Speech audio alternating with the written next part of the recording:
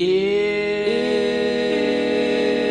the Bible's got you tied in knots, if you're burdened with religious thoughts, come grab a drink and join the choir.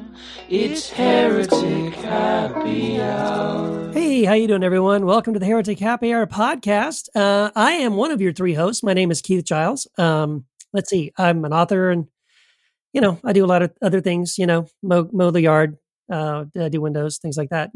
But hey, I wanted to let you know, if you're listening to the podcast, by the way, and it seems like you might be, because here you are. This is our.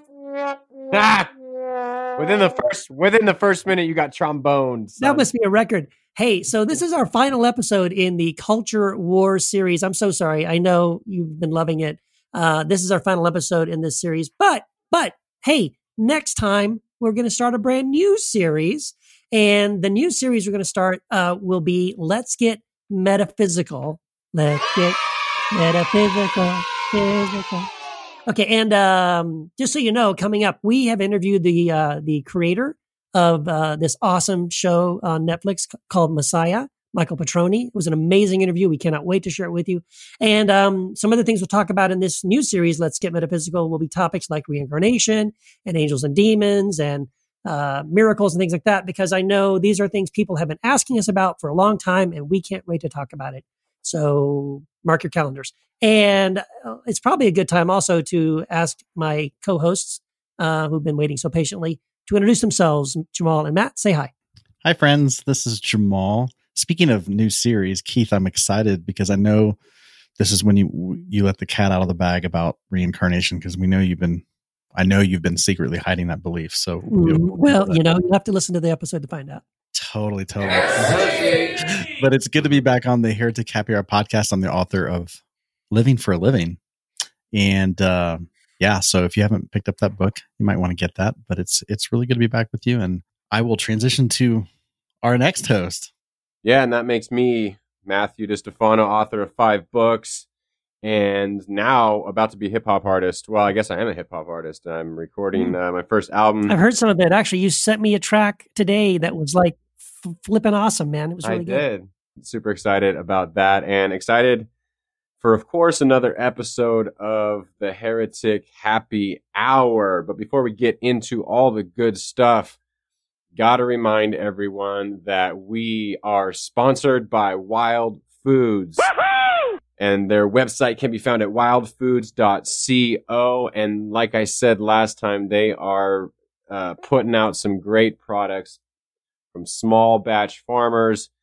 I've been trying the Cocotropic Superfood Cocoa Drink Mix in my coffee, and it is keeping me super focused. Yeah. That's why I'm always on my game here at the Heretic Happy Hour. If you've noticed lately, I've been especially on point, and that's thanks to these mushrooms that they got in their Cocotropic Superfood.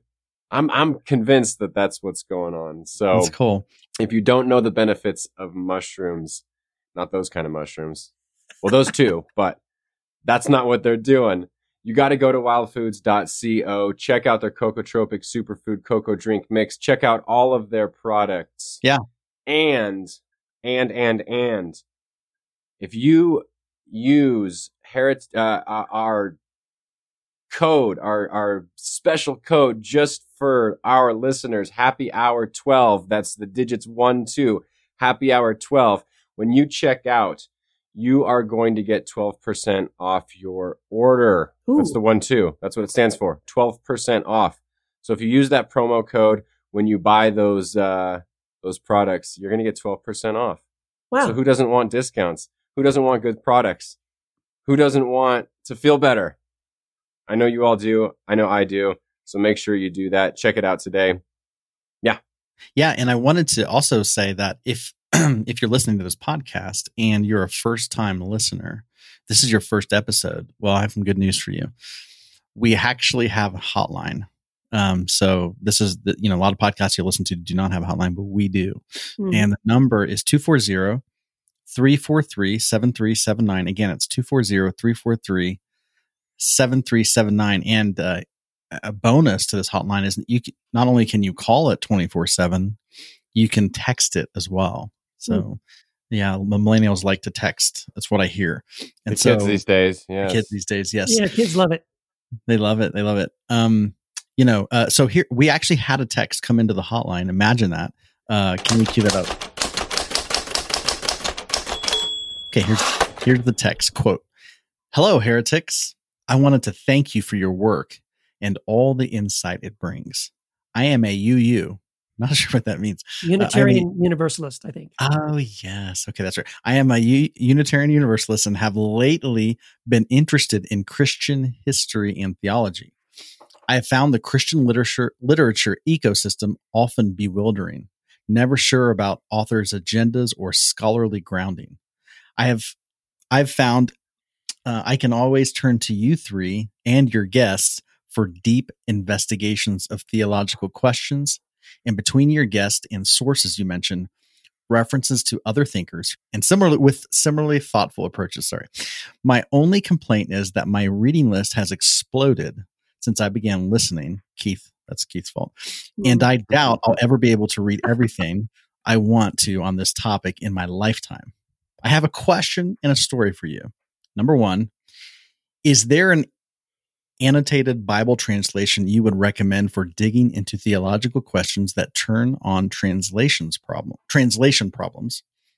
Number two, a while back, you asked for funny Bible stories for your contest, and I just had to share this one with you. When my uncle was 4, his Sunday school teacher instructed the kids to draw a picture of God driving Adam and Eve from the garden. The son of a car dealer, my uncle produced a detailed crayon drawing of a huge black car speeding through a garden, driven by a man with a long white beard, with a man and a woman in the back seat. Sadly, some upstanding member of the congregation agreed with the teacher that the drawing was brilliant and took it from the church bulletin board, so it's no longer in the family. Of note, my uncle grew up to become a mechanic. Thanks again, guys, for all you do. Katie R., Madison, Wisconsin. Thank you, Katie. That was a very long but very entertaining and wonderful text. Thank you. Yeah, that's a long text. Ooh, I don't even know how you send a text that long. Well, I love that story because don't you just love how kids think? Oh yeah, totally. Just so literally. Like I remember hearing some terminology about Jesus living in our hearts, when I was a little kid, and I literally was like, but my heart, the ventricles, like, is he in all the ventricles? Like, it's separate. How do you fit in there? Like, how does he get in there? So literal. It's all that blood going through all the time. How does he sleep at night? I don't understand. Yes, what is that like? There was a movie I watched when I was a kid about like people being inside the human body and like a little ship, and they would like go through the blood vessels, and you remember that? It was like antibodies. Fantastic Voyage, I think, or something like that. Yeah. It's an old movie, but man, I thought about that. Like if they traveled to the heart, they'd find Jesus like there somewhere, just chilling in there, smoking a J. Yeah. So, hey, Katie asked us a question, if you can remember that far back. She said something about asking if there was an annotated Bible translation that we would recommend for digging into theological questions that turn on translation problems. Well, first off, the Bible doesn't exist, so no. True. And it's hard to recommend a Bible when we don't, believe it's real, and you probably shouldn't be reading it in the first place. It's dangerous. But no, I get this question all the time. Seriously, someone asked me this morning. Someone emailed me and asked me a very similar question about like what Bible translations that I recommend. I don't know of any specifically that I think accurately deal with a lot of these really bad translation problems that most English translations suffer from. I've written a lot to kind of like point out the ones that I've come across, but as far as I know, there isn't a Bible translation in English that 100% eliminates those. I love David Bentley Hart's New Testament translation. I think he deals with most of the ones in the New Testament. But I don't know of any like a complete Bible translation that really does a complete and thorough job. I don't know, Matt, do you know of any, or Jamal, do you know anything? Well, no, I don't. I mean, I think there are some that wrestle with this kind of stuff. I'm not sure which one's better or worse. Like I don't really read the Bible anymore, and I don't care about like these scholarly questions any longer. I've gotten I've moved so far past that I don't think about these things any longer. So I don't know. I'm sorry. I was going to mention David Bentley Hart, but you did, and that's only the New Testament. So if you're looking for the entire, all 66 books, because we're good Protestants, I don't know. I'm sorry, Katie from Madison. Yeah. I tend to think that the Bible is severely overrated. So, and I don't think it was a good idea back in the 4th century when Constantine said, "Hey guys, let me get everybody together, get everybody to kind of coalesce around a set of documents." I don't think that was a good idea historically. So I'm not one to recommend the Bible. However, when it comes to, and again, Jesus never recommended us to read the Bible. So I think it's overrated. However, I get it. I love some of the writings that are included in that collection. And so I think there was a translation a while back called the Mirror Translation. Mm-hmm. That I think is really good. I actually think from what I've seen, the approach they take is, again, it's not like, it's written from a perspective that, and again, it's not exhaustive. I don't think it's the entire New Testament. It's not the Old Testament. Right. I think it's missing some books. Yeah. It's not complete yet. It's more of an interpretation too, right? Yeah, it's more of an interpretation, but I think it's written from, I think the folks who worked on it are scholars and really came from a very educated place and know the original languages or really looked into them. And so it's not a shoddy job. It's a really good, but it's written from a perspective, so I like it. And I would recommend that if someone was going to read it. Mm-hmm. Well, there you go. There you go. All right. I think we covered that. At least I hope. I hope so. I would just say one sort of caveat thing, or not a caveat, but it's another recommendation.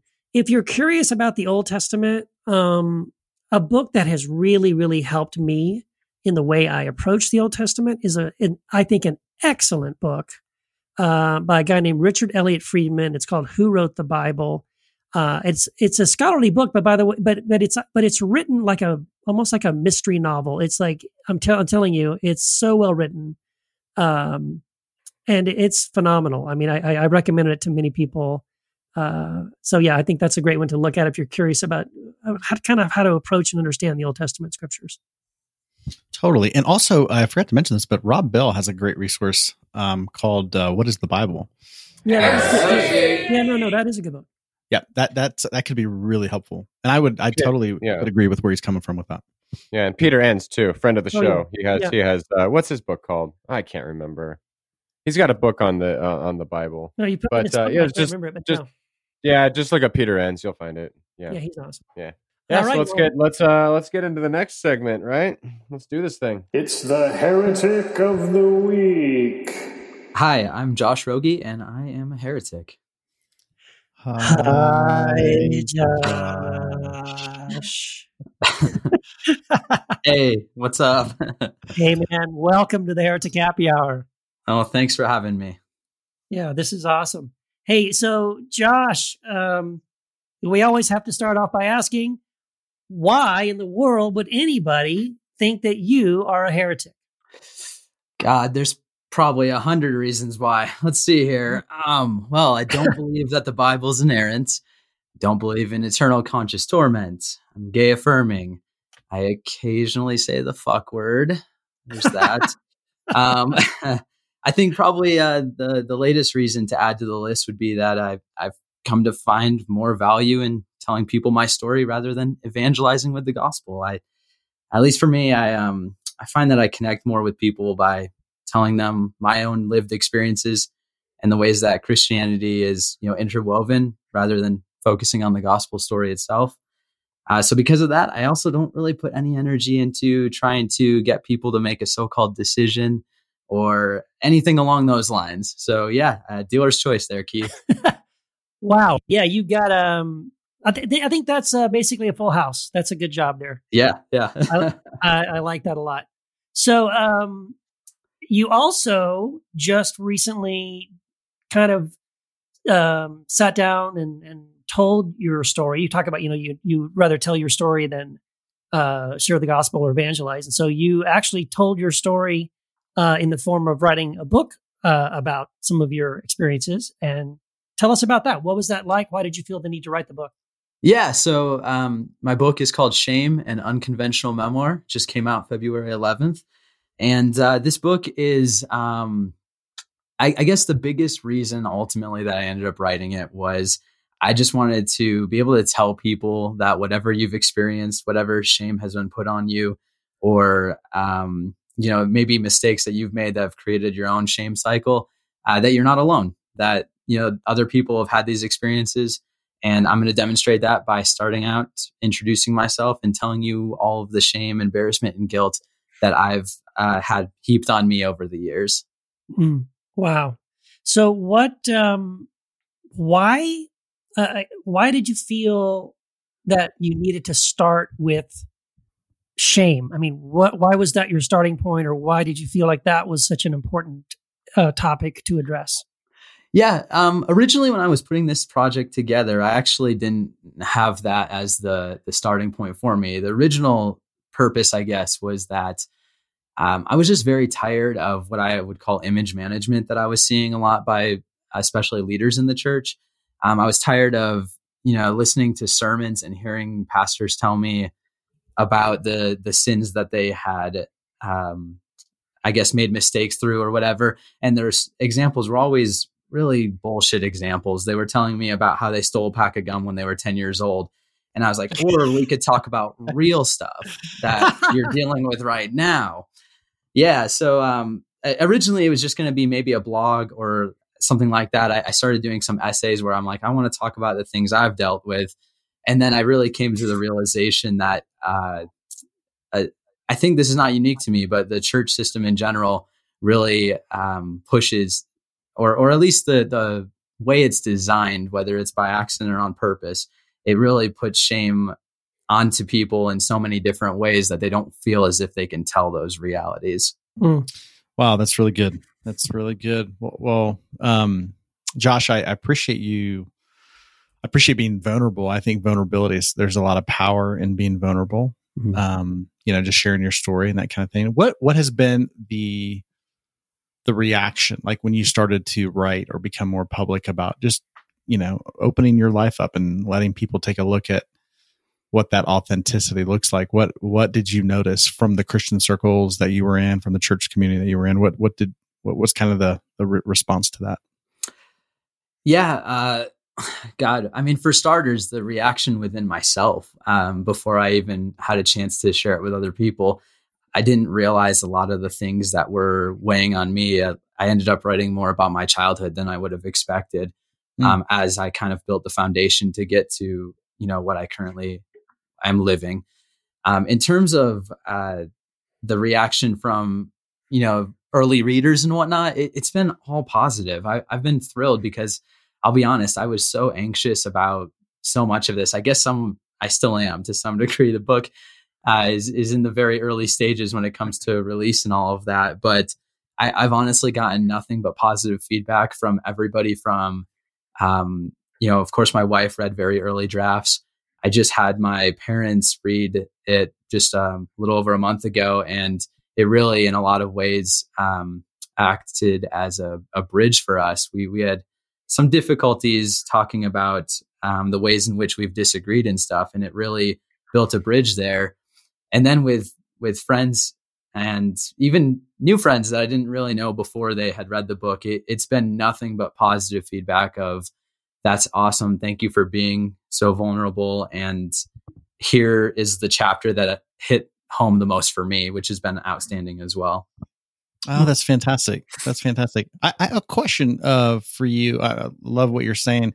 You talked about, just mentioned something about your childhood, like, that's something that that jumped out to you in your process as you were writing and, unpacking your story. And I totally resonate with that. I mean, a lot of the work that I do, I mean, I'm in the coaching business. So when I'm working with clients, I mean, it's fascinating to discover the programming that we've received from an early age, because that shapes how we look at the world, shapes how we relate to God, to people, all those things. And so like unpacking that programming is so key. So a question for you would be, what if you could like specify, like, was there something specific about the story or the way you were taught to look at the world through that you had to really, what was your unpacking or deconstruction process like from your early programming, if I could put it that way? Yeah.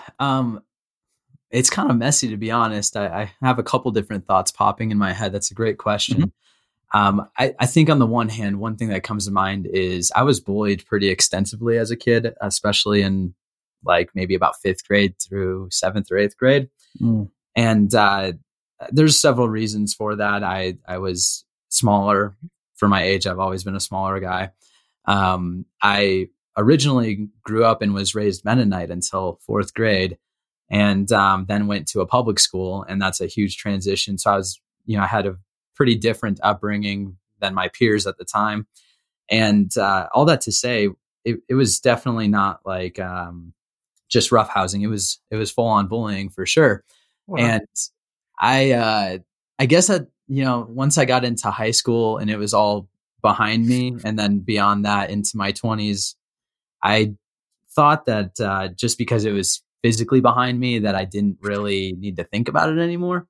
And it really came up through the process of writing this book, that's probably where a lot of my anxieties and stuff have come from, and my nervous habits, chewing my fingernails and stuff like this.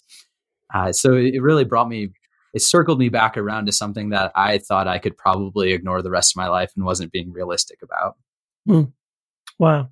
I have a good friend of mine who speaks quite often on this topic of shame and what I have termed worm theology, this sort of like what a wretch I am, I'm not worthy, and there's nothing good in me, and all that kind of nonsense that frankly the church reinforces over and over and over again, everything from hymns on Sunday morning and our worship songs that we sing to the scriptures that we tend to emphasize in the sermons that we hear. And eventually even the stories we tell ourselves, we start repeating these things again about ourselves. We start believing it about ourselves.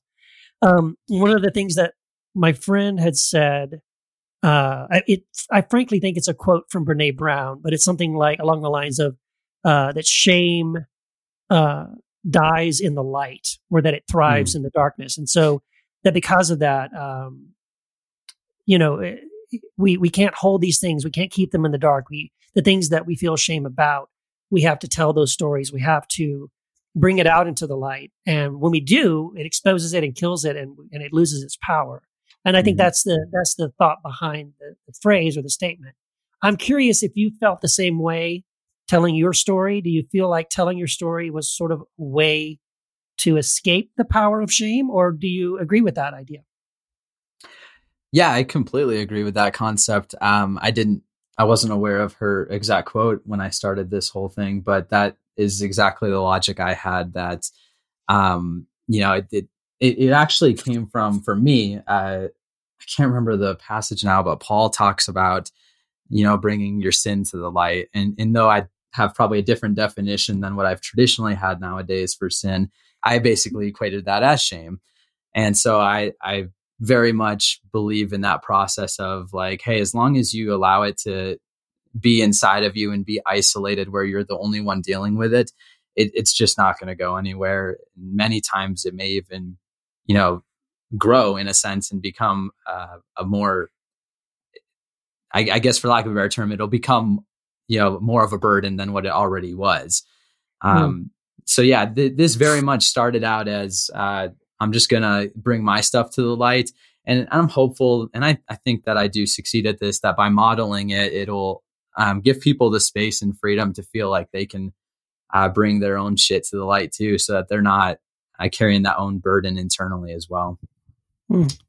Yeah, that's really good. Really good, Josh. I heard it put this way, that when you carry something like, so for example, let's say, most, especially in the Christian world, we're taught to the things that are shameful and parts of our being that we can't really expose because of fear of, judgment and all that kind of thing. But really what happens is we really internalize that message to the point that we're not even conscious of our own. We're not even aware of it. So it's like it's there and it's affecting us and we're trying to suppress it and keep it hidden, but we're not aware. So whatever you bring your own awareness is like, it's like shining light onto it. It's like exposing it within your being, not exposed for like ridicule or shame, like you were taught, right. I totally get that. But like bringing it into your awareness. And then once it's in your awareness, it's like what Brene Brown is saying, it's bringing light into it. It's kind of, I have this picture of like Superman looking at something with X-ray vision. It's like just infuses it into light. Right. And then it's like, then you realize once that shame is gone, as you're bringing in light, then as far as just being authentic, it's just it's just a story. It's not good or bad, right. Which I think is awesome. My question, I guess, would be for you is, okay, you've written this book, which I know probably wasn't, obviously I know writing a book is a feat, and putting it out there in the world is probably a whole nother level. I'm sure you're feeling lots of emotions about that. It's another level of vulnerability. But what is your hope when you like lean into your heart and you picture somebody reading your book? What is your heart or hope that they would walk away with from reading that book? What do you want them to take into the world or take into their own life from your book? Yeah. I definitely hope that more than anything, they can just know that they're not alone with whatever they've experienced. I talk about the full scope of my story and, try to hit anything that would have had an impact on me without really holding anything back. And that will probably make some people uncomfortable. I try to be upfront about that as well. Like, hey, we're going to talk about purity culture in very specific terms. We're going to talk about dealing with masturbation. Talk about bullying. We're going to talk about infertility that my wife and I have experienced over the last several years.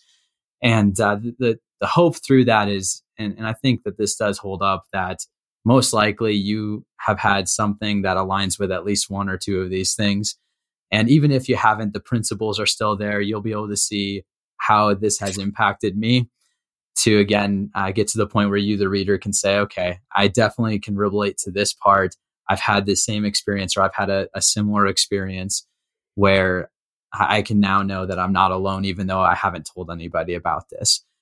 I was really thankful because some of my endorsements, they used language of like, I felt like I've known Josh for years. And I was like, they got it. That's perfect. And I hope that all of my readers feel that way, that I want you to feel comfortable with me, even if I haven't ever talked to you before, so that when you're weighing these own things in your own spirit, that you can say, God, I can actually talk about this because Josh talked about it. Yeah. So good. Yeah. I'm curious, Josh, what would you say to someone listening to us right now and they have struggled with shame, maybe their whole life or certainly in the church? And obviously, other than reading your amazing book, what advice would you give to somebody who was in that place if they said, if they were struggling with shame, they really especially felt it coming from other Christians or, from their church or their parents or, from that kind of a place? What are some keys or things you would say to them? How could we help them escape the power of shame? Yeah, I think the first thing I would say is that in order to get to the life that is going to be best for you and the life that God really has for you, you can't be weighed by this shame. You can't be weighed down by it. It's going to be holding you back from the life that you have. And really, like I said, from the life that God wants for you. I used to believe, and I don't necessarily anymore, that God has like a specific plan for everybody. I don't really like that language anymore.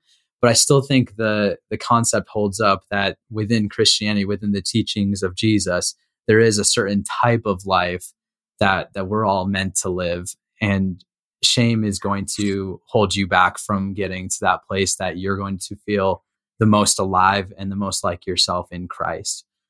From there, there's no doubt that many religious circles, again, whether it's by design or more by implication, no doubt they do place shame on you, that the model in many ways, like you said, Keith, with the worm theology, is there to try to make you feel broken.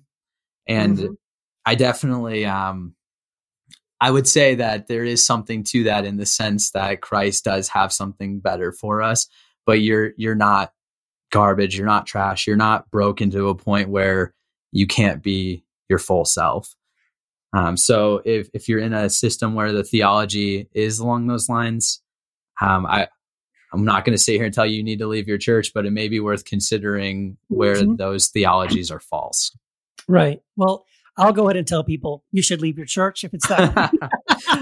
No, because because I would say that. I mean, if I was talking to somebody, and I think I have probably said that to people, if you're in a church, if you're in any kind of a church, whether that's house church or traditional church or whatever that kind of church that you're in, if it's a place that emphasizes performance, if it, like you said, it sort of emphasizes your brokenness, if it creates a dependency upon the pastor or their theology, you know what I mean?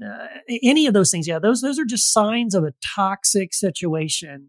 Where I don't care how many great friends you have there. I don't care if your parents go there and have gone there their whole life or anything like that. Like, you owe it to yourself for your own health and safety and spiritual well-being to run as fast as you can away from that kind of a situation. Because I think until you get disconnected from that kind of a system, you really have no hope of truly reaching a place where you can be healthy and whole, So I definitely think that's probably a very, very important thing to do. Totally. And the only issue with that is that shame is to Christianity as wetness is to water. And the reason for that is because the belief in original sin that is rooted. For the breadth of Christian history has been a foundational doctrine of Christianity. And this goes back to the Roman Catholic days. Obviously the Protestant Reformation, it's like the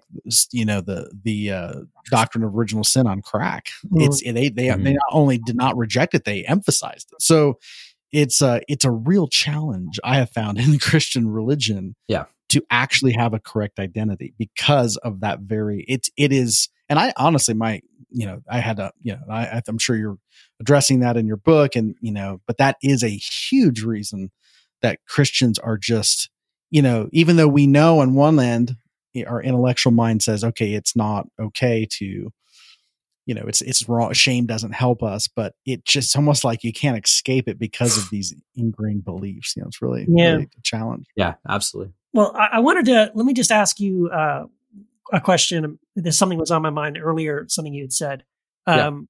You talked about your ideas about sin had changed. Do you mind? Do you have a way to define sin now? Like for you, how would you define sin? What do you think that is? That's a tough one for me because it's kind of a nebulous thought, I guess. So I think it's all tied together with all the other theologies that I've had that have been ever growing. And I'll readily admit that I am more comfortable saying I don't have this figured out rather than trying to talk from a place of authority. But I'll say that I very much lean towards like a universalism perspective. So with that being said, I definitely don't believe sin is anything that can keep us from God. We'll start there. Yep.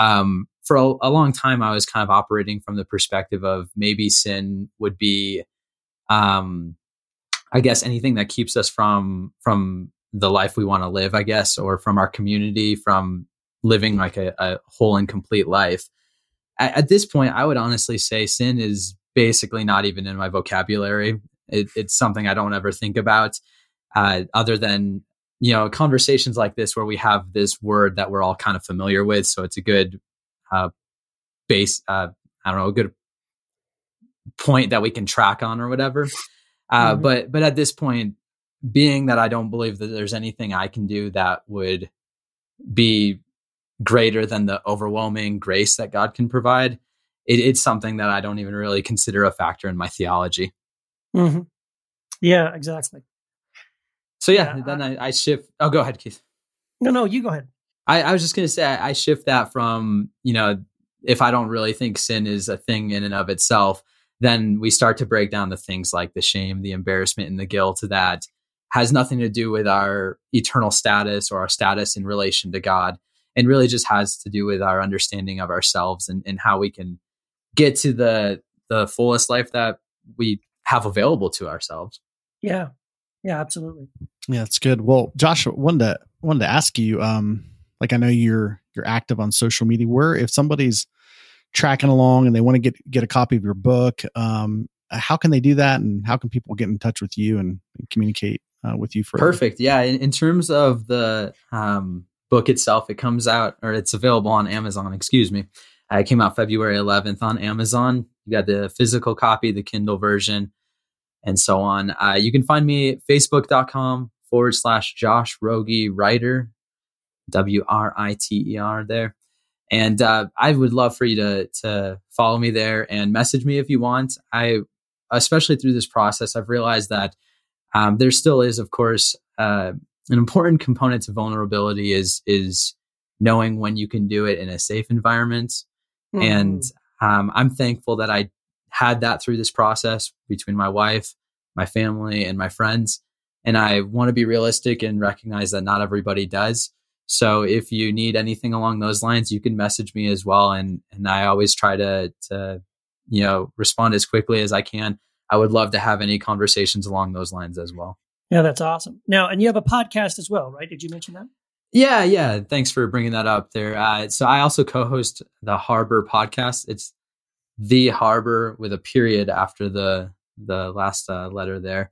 And my buddy Jeff and I host it. And actually, I owe a lot to him for encouraging me to really push forward with this book as well. I gave him one of the earliest drafts, and he really encouraged me to reach out to Choir to get this in the hands of a publisher when my anxieties may not have allowed me to do it without that encouragement. So definitely come check us out there as well if you want to continue conversations like this. Oh, that's awesome. Sounds good. Josh, thank you so much. It's been our honor to have you as our Heretic of the Week. Man, God bless you on your book. I hope it reaches the right people. And, I hope we can talk again soon. Absolutely. It was my pleasure. Thanks for having me. All right. Thanks. Thanks, Josh. All right, bye. All right. Wow. Well, thanks, Josh, so much for being our Heretic of the Week. Excited about your new book. And thank you for kind of helping us kick off our topic for this episode, which is all about shame and guilt. So here's the thing. I don't know if I have much to say on this topic because I have no shame. You don't. You have no shame. Yeah. I would just say, look, shame, it's bad. Don't do it. And, just stop it. So there you go. What do you guys think about it? Okay, but how? Because we all come from a Christian background, and shame is what we do, right? Well, and guilt is what we do. Yeah, to be more serious, you know what? For me, I actually do care a lot about this topic. I'm just being silly. I really love. I'm not going to be shy about it. I really love Brene Brown. I think she is amazing. I've read a lot of her books. I've listened to a lot of her lectures and stuff.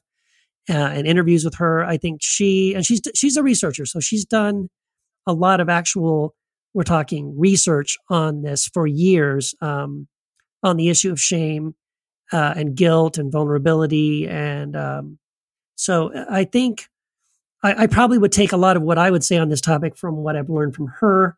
And this idea that, well, I guess to start off, shame is not the same as guilt. Shame is a deeper thing. Shame is like saying I'm a bad person, whereas guilt is just saying I did something bad. And anyone and everyone, that's sort of a healthy way to say, when you make a mistake, to just own it and say, hey, I'm sorry, I apologize, I did something that's bad. And that's vulnerability, and that's honesty and transparency, and that's good and healthy and healing. Shame is very different. Shame is saying, yes, I did something wrong, but it's because in my core, I am a bad person. And it's focusing on yourself, not on your behaviors. And here's the thing, like one thing that Brene Brown has shown in her research is that Shame is tied. There's a direct correlation between addiction, depression, violent, aggression, suicide, bullying, eating disorders, and all these kind of horrible things. They're directly tied to shame. But guilt is the opposite.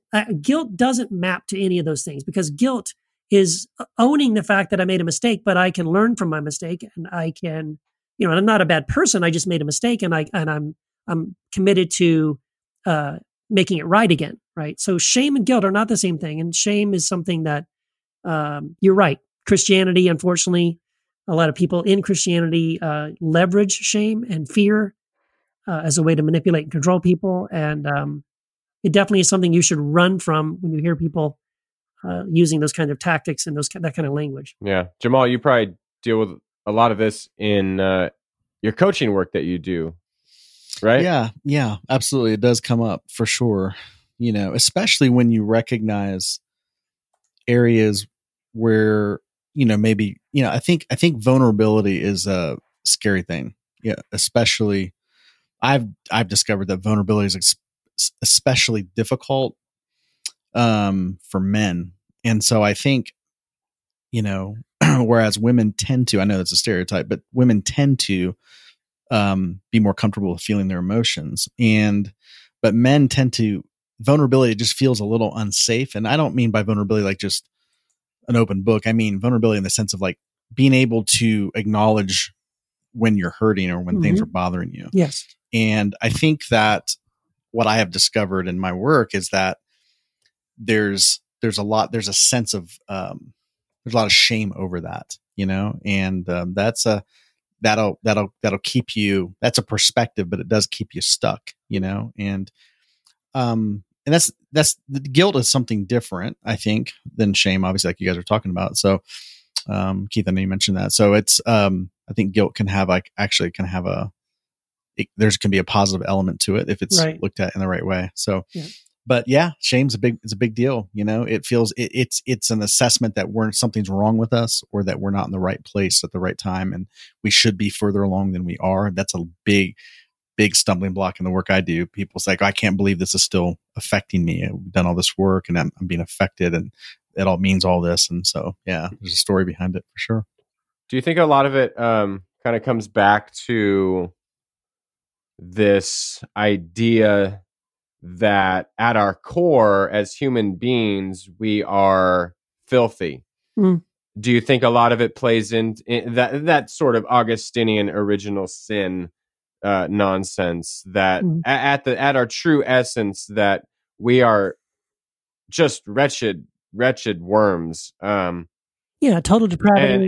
No matter what we do, we can never do right. So every time we stumble, every time we kind of fuck things up, anytime we think the wrong thoughts, it comes back, well, that's just the way I am. This is just who I am at my core. Right. And so it's just piled on and piled on and piled on, and we can never get out from under the rubble. Yeah, absolutely. I mean, of course. I mean, we've talked about this a lot. I mean, this is one of the most toxic things about Christianity, and it's something that's been going on for a very long time. Yeah, we can go back to Augustine. We can certainly go to Calvinism and this idea of total depravity, where there's nothing good in me, and what I have called worm theology, which this whole idea of what a wretch I am, and there's nothing good in me. All my thoughts are evil, and just that sort of inner monologue that we've accepted it. We continued that little voice in our head, and the scary thing is that we think that voice is God.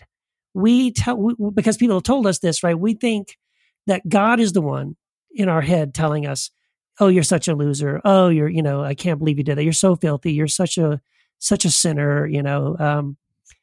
And that really, it breaks my heart. It makes me angry, because I don't think this isn't the gospel. This isn't what Jesus came out telling us. This isn't what the original idea was. He wasn't walking around telling everyone what losers and worms and failures they were. It was actually good news about how loved we are and how accepted we are, and that we have that God was in Christ, not counting our sins against us, but reconciling the world to himself. And like, these are the things that we should be focused on. Unfortunately, it's just a little too tempting. It's too easy.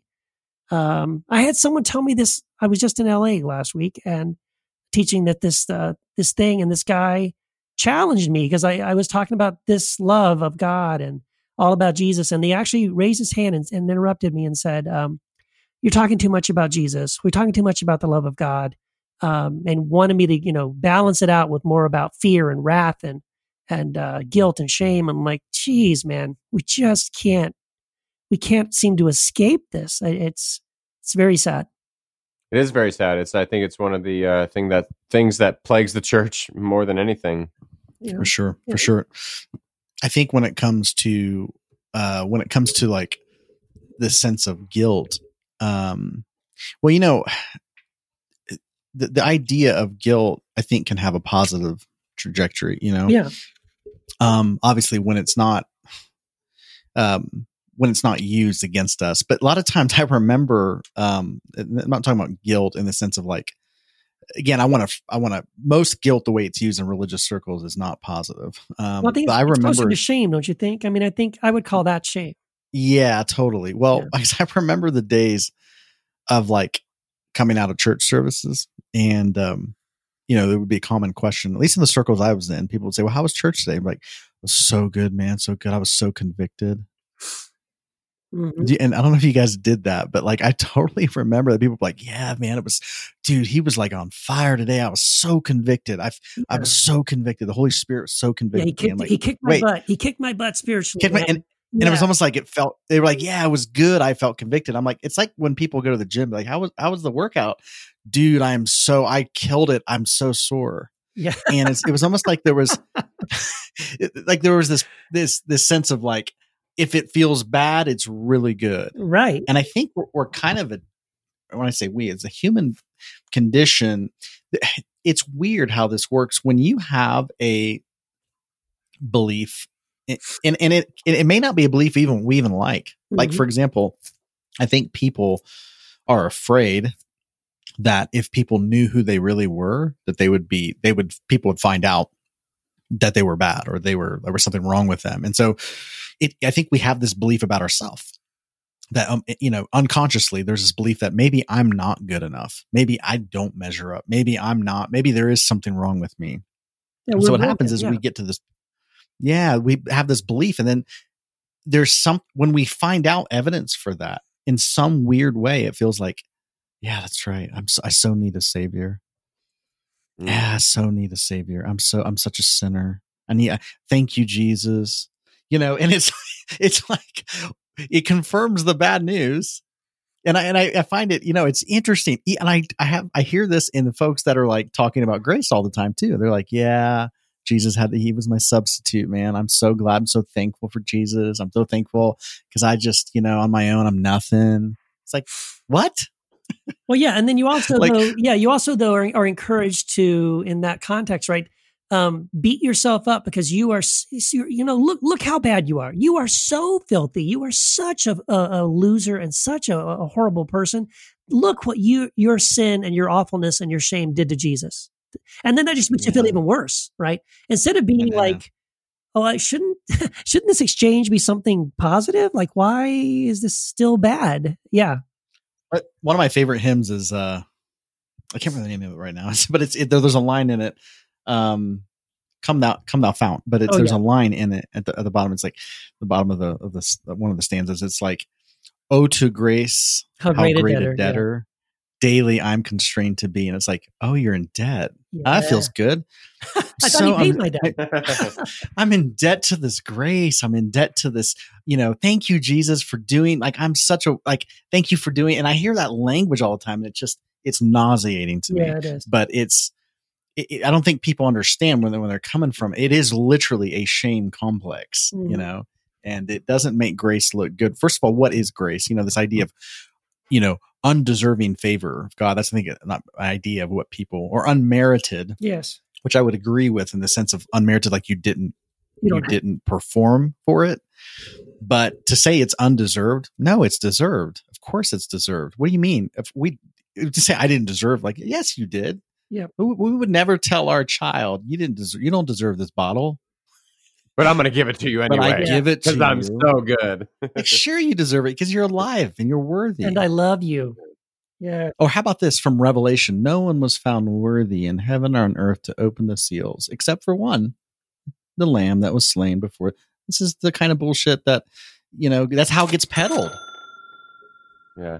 But do you guys think this? I mean, I'm thinking of the recent the Super Bowl halftime show, and a lot of people, and it didn't seem just to be Christians, were shaming J-Lo and Shakira for doing their thing on stage, and it seemed like this whole thing like transcended this Calvinistic evangelical cultural view of shame, and it maybe it was just those people who were getting really upset, but it seemed like there was more of outrage that sort of went outside of those borders.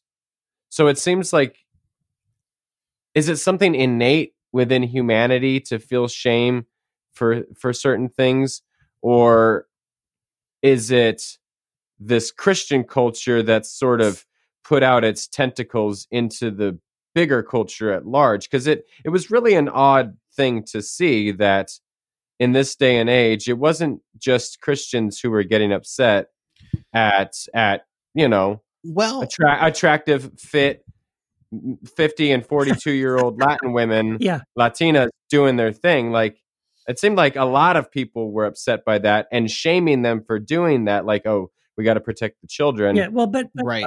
So it's kind of, I don't know. What do you guys think? Well, I have a perspective on this. Okay, this is the halftime show, right? I think there's more going on. So I think obviously you can look at it and feel this shame kind of thing. And I don't think it's healthy. I don't think people do a good job of I think people are bothered. And again, this doesn't have to be religious. I mean, just people in general. Sometimes things bother us and we don't know why they bother us. And so the easy thing to do is to slip into scapegoating mode and start to like attack the external thing out there because we don't like how it makes us feel. I do think it bothered lots of people. And I don't think people understood why it bothered them. And I think it would be good to understand. I think that's where I think this could actually be a beneficial thing and say, okay, why? Okay, clearly you're not happy about the halftime show. So what's going on? Like, what's the story here? What's going on here? I think it's jealousy, personally. Right? No, I think so. But yeah, see, because here's the thing. Jamal, what do you think? Well, I didn't appreciate the show, the halftime show. No, I didn't. I didn't appreciate it, and I didn't appreciate the other one too with Adam Levine or whatever. Like I thought it was classless. I thought both of them were classless. But the only reason I say that, and I know that's controversial, people make, this is my opinion, but here's the thing. The reason that now I'm not shaming them. Like, that's their prerogative. They can do what they want. I don't even think it was immoral. I think they were doing it. But there's something in me that I found to be like,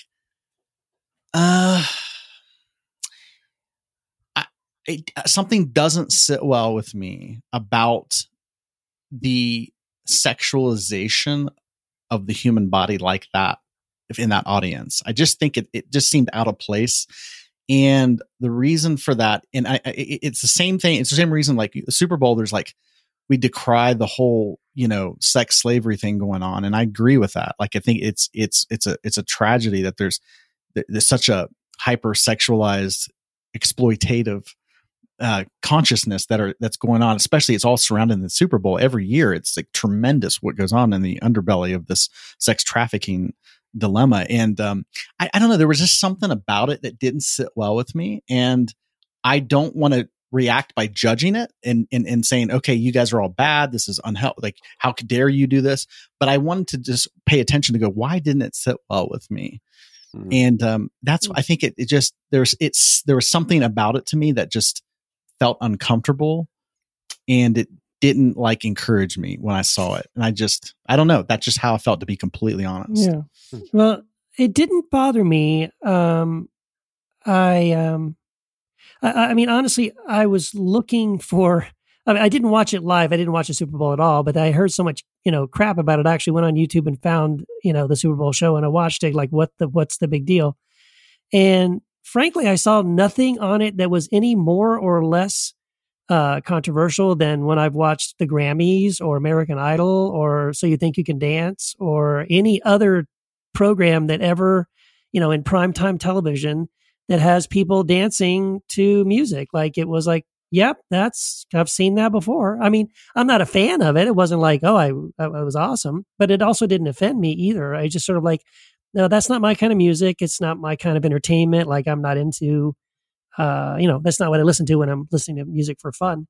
But I didn't find it offensive. In fact, like, to me, I guess the way I looked at this whole thing was like, I feel like people were upset because J-Lo and Shakira weren't ashamed. And like, that's why they're angry. It's not, I didn't feel like so much that they wanted to put shame on J-Lo and Shakira as much as that they're outraged that these women could do this with such confidence, that they could do it and seem to be having so much fun doing it and showing their talent to sing and dance and perform this way in such a bold way and without any shame. I think that's what people are upset about. At least that's the way I perceived it, was like people were outraged that they weren't ashamed. And I'm thinking, why do you think they should have shame at all? Well, see, the outrage is funny to me. It's interesting. Like, why the outrage? Just like, look, I'm not outraged by pole dancers and and like strippers. Right.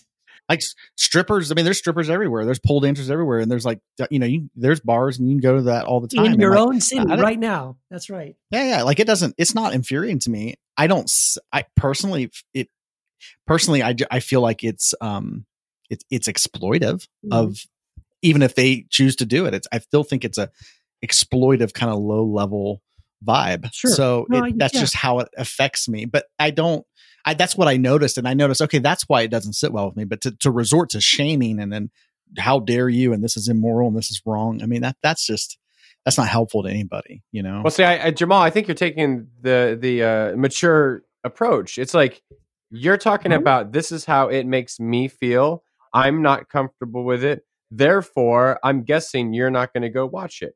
Sure, but, totally. And I did. And I think that's totally fine. Like, and it's, again, like Keith, like you, it's not, I don't listen to that type of music. But yeah, the interesting thing is then some people seem to take that uncomfortability and then want those women to be ashamed of themselves. Totally. And see, that's where the disconnect happens for me. It's like you just said, Jamal, that shame, or that shame they should feel, right, in our self-righteousness, that's what I want them to feel, because I'm uncomfortable, so therefore they should be uncomfortable with what they're doing. And that's where I see there's a big disconnect on what's healthy and what's unhealthy. I'd say Jamal and Keith, your point too is that's a healthy view of something that's like, well, it's not my thing, but okay. Right. Yeah. I think my thought is that I think it's classic just scapegoating when somebody is uncomfortable, they resort to, damn it, who's making me feel this way? It's right. Like, I don't want to feel what I'm feeling. And so somebody's to blame. Let me attack. So that's what we do. We that's how you do it. You go, oh, that person's affecting me. Now, that commercial, those people, as opposed to taking the time to go, okay, this is clearly making me uncomfortable. Why? And that, again, that's self-reflection, self-awareness, which is important. But here's the irony. I agree with you, Jamal. But here's the irony about that reaction. So you're right. So I see something, it makes me uncomfortable. And then the irony is, my solution to that is to make everybody else uncomfortable. And I want everyone now to conform to what makes me comfortable. Like, I don't care. So in other words, I'm offended that you didn't think about me and how that would make me feel. Therefore, my solution is I want everybody to think about how I feel and just react, like respond in ways that make me comfortable. And that's one of my problems with, I think, sort of the Christian subculture, is that it has, for years, I've seen this in the Christian subculture.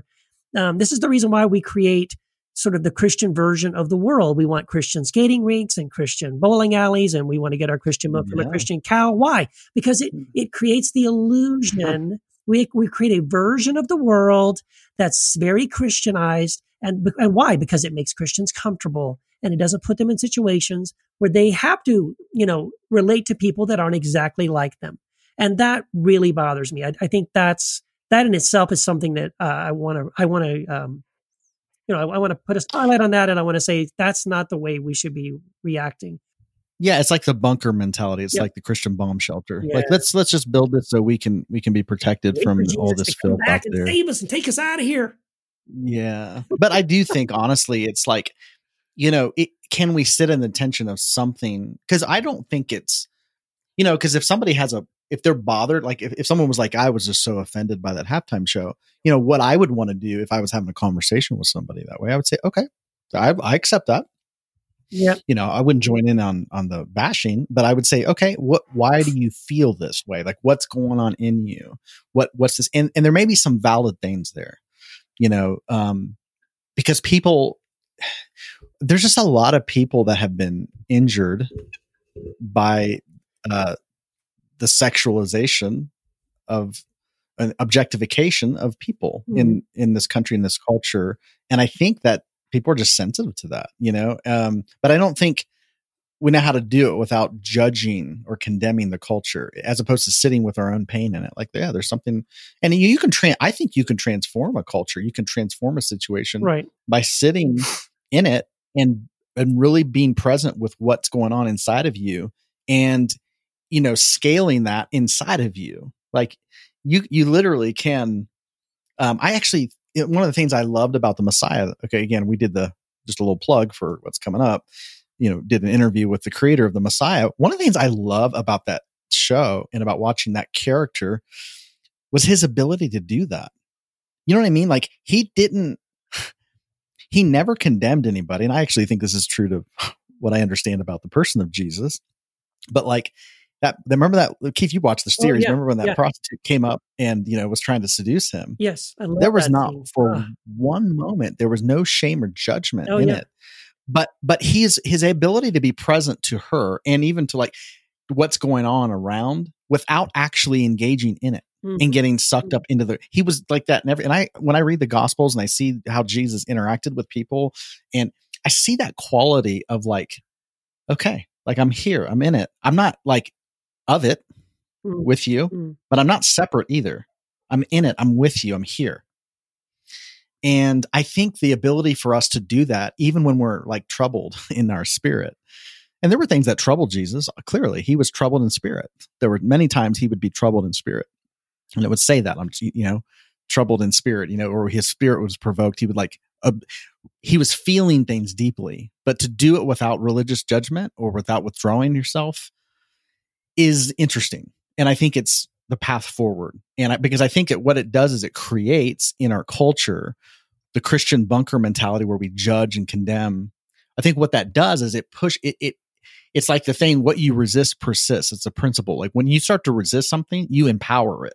And I think there's a reaction in our culture to the whole Puritan, ethos that's been with us for a couple hundred years, that the culture is still trying to break free from. And I think there's just such a reaction to that. Yeah. I mean, and I mean, it reminds me of John, real quick, Keith. And then it reminds me of like John 8, where the woman, is brought before Jesus and they're going to stone her for the adultery. And he doesn't shame her. No. He doesn't say he condones what she was doing.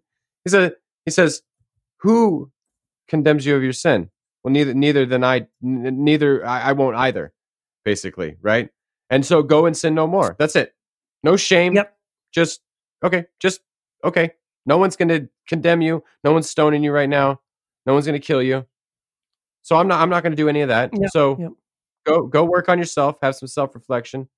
And then and that's it. Yeah, Jesus. And I was going to say too, the other thing I found fascinating about the way Jesus reacted, like his suggestion was like, if you're offended, right? If something offends you, if your eye offends you because, you're lusting after this person or whatever, his suggestion is not go over there and tell that woman to put some clothes on. To stop. No. His suggestion is, if you're having trouble because you're lusting after a woman, deal with your own issue. Like recognize that, okay, you've got a problem with this. Why do you have a problem with this? Maybe you should, find ways to deal with this in yourself. Right. And so I honestly think that's much better advice. And unfortunately, Christians have taken the opposite advice, which is I'm offended and now I want to change everyone around me to not to conform to what I think is right and good and normal, rather than saying, okay, yep, I guess I got a problem with that, and maybe I need to take a step back and deal with that. Yeah, Well, you got a problem, pluck out your eye. You got a problem, cut off your hand. You got a problem, cut off your feet. It's about you. Yes. With the problem. Yes. Go Okay, work on well, yourself. Totally. One thought I wanted to add here is, what if if you want a fire to go out, you don't put fuel on it. You don't put wood on it, whatever. Yes, clear. I think one of the reasons that Jesus could say to the woman caught in adultery, go and sin no more, is because the condemnation was gone. And then now she's free to actually live a life where there's not this, because I don't think, because the idea is like, oh, well, she was being the entire system of her day was literally against her in the sense of condemnation, and she could not break free. I don't think it was lack of information that was called. She knew the law in the sense of like adultery was a sin, quote unquote. But he's like, okay, yeah, you're free. There's no condemnation anymore. So I imagine her life looked different after that. From that point on, I would imagine that. That's just my understanding of it. So what if the energy of the halftime show is actually being fueled by the judgment? I think it was meant to be provocative, but something can only be provocative if there's something to come against it. And you take that energy away, nobody's going to be, you know what I mean? I think that energy that even produced, my understanding is that the energy that produced the halftime show could not sustain itself if it was not provocative. It'd be boring. It'd be like, who cares? Right. I'm not even impressed. Exactly. Yeah. Yeah, exactly. There's got to be something to rebel against or push against or to create some sort of controversy. And if not, it's salacious. Yeah. It's like, oh, look at this. They're shaking their body parts and like everybody's up in arms, whether this is what rock and roll, take that away. Yeah. But this is the entire youth culture, right? Youth culture has always been about what will piss off your parents. That's what the movie I want to see. That's the music I want to listen to. That's how I'm going to shave my head or pierce my nose or ear or lip or whatever. Like, yeah, it's always built around what's going to create the controversy, what's going to create the shock. Of course. Yeah. So what's fucking punk rock, man? Yeah, it's like what if you take that energy away? It's done. You know what I mean? Like who cares? It's like you can transcend. It's like So this is, you see, you got it, Jamal. This is it. So look, this is what I'm saying. So what if Christians, instead of freaking out every time something like this happened, what if instead they did what Jesus said and they just dealt with their own reactions to it? And then they take all the energy out of that thing. They take the power away from it. It doesn't have any power anymore because no one's freaking out. Yeah. There you go. We just solved the problem. Thank you, guys. What if? A perfect way to wrap up the culture series with solving all these damn problems. So glad we did that. Finally. Yes. So yeah, I'm excited for the next series. So yeah, I'm looking forward to it. So if you're listening to this and if this is your first time, go back, listen to the whole Culture Wars series. Get excited for the metaphysical series. And in the meantime, go check out our website, heretichappyhour.com. We have a store over there. You can catch up on all the latest episodes. We've got some hilarious pillows. We've got great shirts. And and we also have a Facebook group that you can join. So please do that. Just look us up on Facebook. You can look up the Heretic Happy Hour podcast, or you can look up Heresy After Hours. Heresy After Hours, you can join for free. Yeah. Heretic Happy Hour podcast, you got to be a Patreon supporter. Yeah, baby. Because that's where we chat to y'all. So do that. Yeah, and like you said, if you want to get in that amazing, awesome, private, members only Facebook group, Heretic Happy Hour Facebook group, you can only do that by supporting us on Patreon. So go to patreon.com/Heretic Happy Hour. And not only that, will you get into this amazing group, you will also unlock so much cool stuff. Guys, we record bonus content, bonus interviews, bonus conversations. You only get to hear that cool extra bonus stuff if you are a member of the Patreon, if you're a supporter of the Patreon page. So go on, get over there, sign up, unlock all that awesome stuff, jump in the Heretic Happy Hour Facebook group. And yes, we really are going to be putting out very soon a Slippery Slope board game designed by our friend of the podcast, David Hayward, the Naked Pastor. It's going to be awesome. Yes, sir. Awesome. Hey, and also, from time to time, sometimes the listeners will, want to have like deeper conversations, and obviously do that in our bonus content on Patreon. But sometimes, for whatever reason, we've had listeners that have a desire to just have a private conversation with us, the host here of the podcast. And so sometimes we don't talk about that, but that is a possibility for you if you're listening to this and you feel like you want to have just a one-on-one conversation with us. We do private sessions. If that's something that, as far as like wanting to talk to the 3 podcast hosts together, we do that. We just had one recently, and it was such a man. I don't know about you guys, man, but I tell you what, I was so blessed by that, and just encouraged by that conversation we had with a listener. We just got to spend an hour with a listener and just dialoguing. And if you're interested in that, reach out to us and inquire about that, and we'll tell you some of the details that's involved in that and what that will take. But it is we really appreciated that the other day. So also I think we're on iTunes. Is that right? We're on iTunes now. I think we finally got on there. Yeah. Right. Yep. So you can it really helps if you would rate and review the show on iTunes. It's pretty simple. You can do it right from your smartphone, or you just go there and give us the stars and write a positive review. No negative reviews. Yeah, all 5 there stars. Are some on there. All 5 stars. All 5 stars and positive reviews. Helps the show. Yeah. Thank you. Yeah. And if you want that private session, you find that at the store at the website. So go do that. Yeah.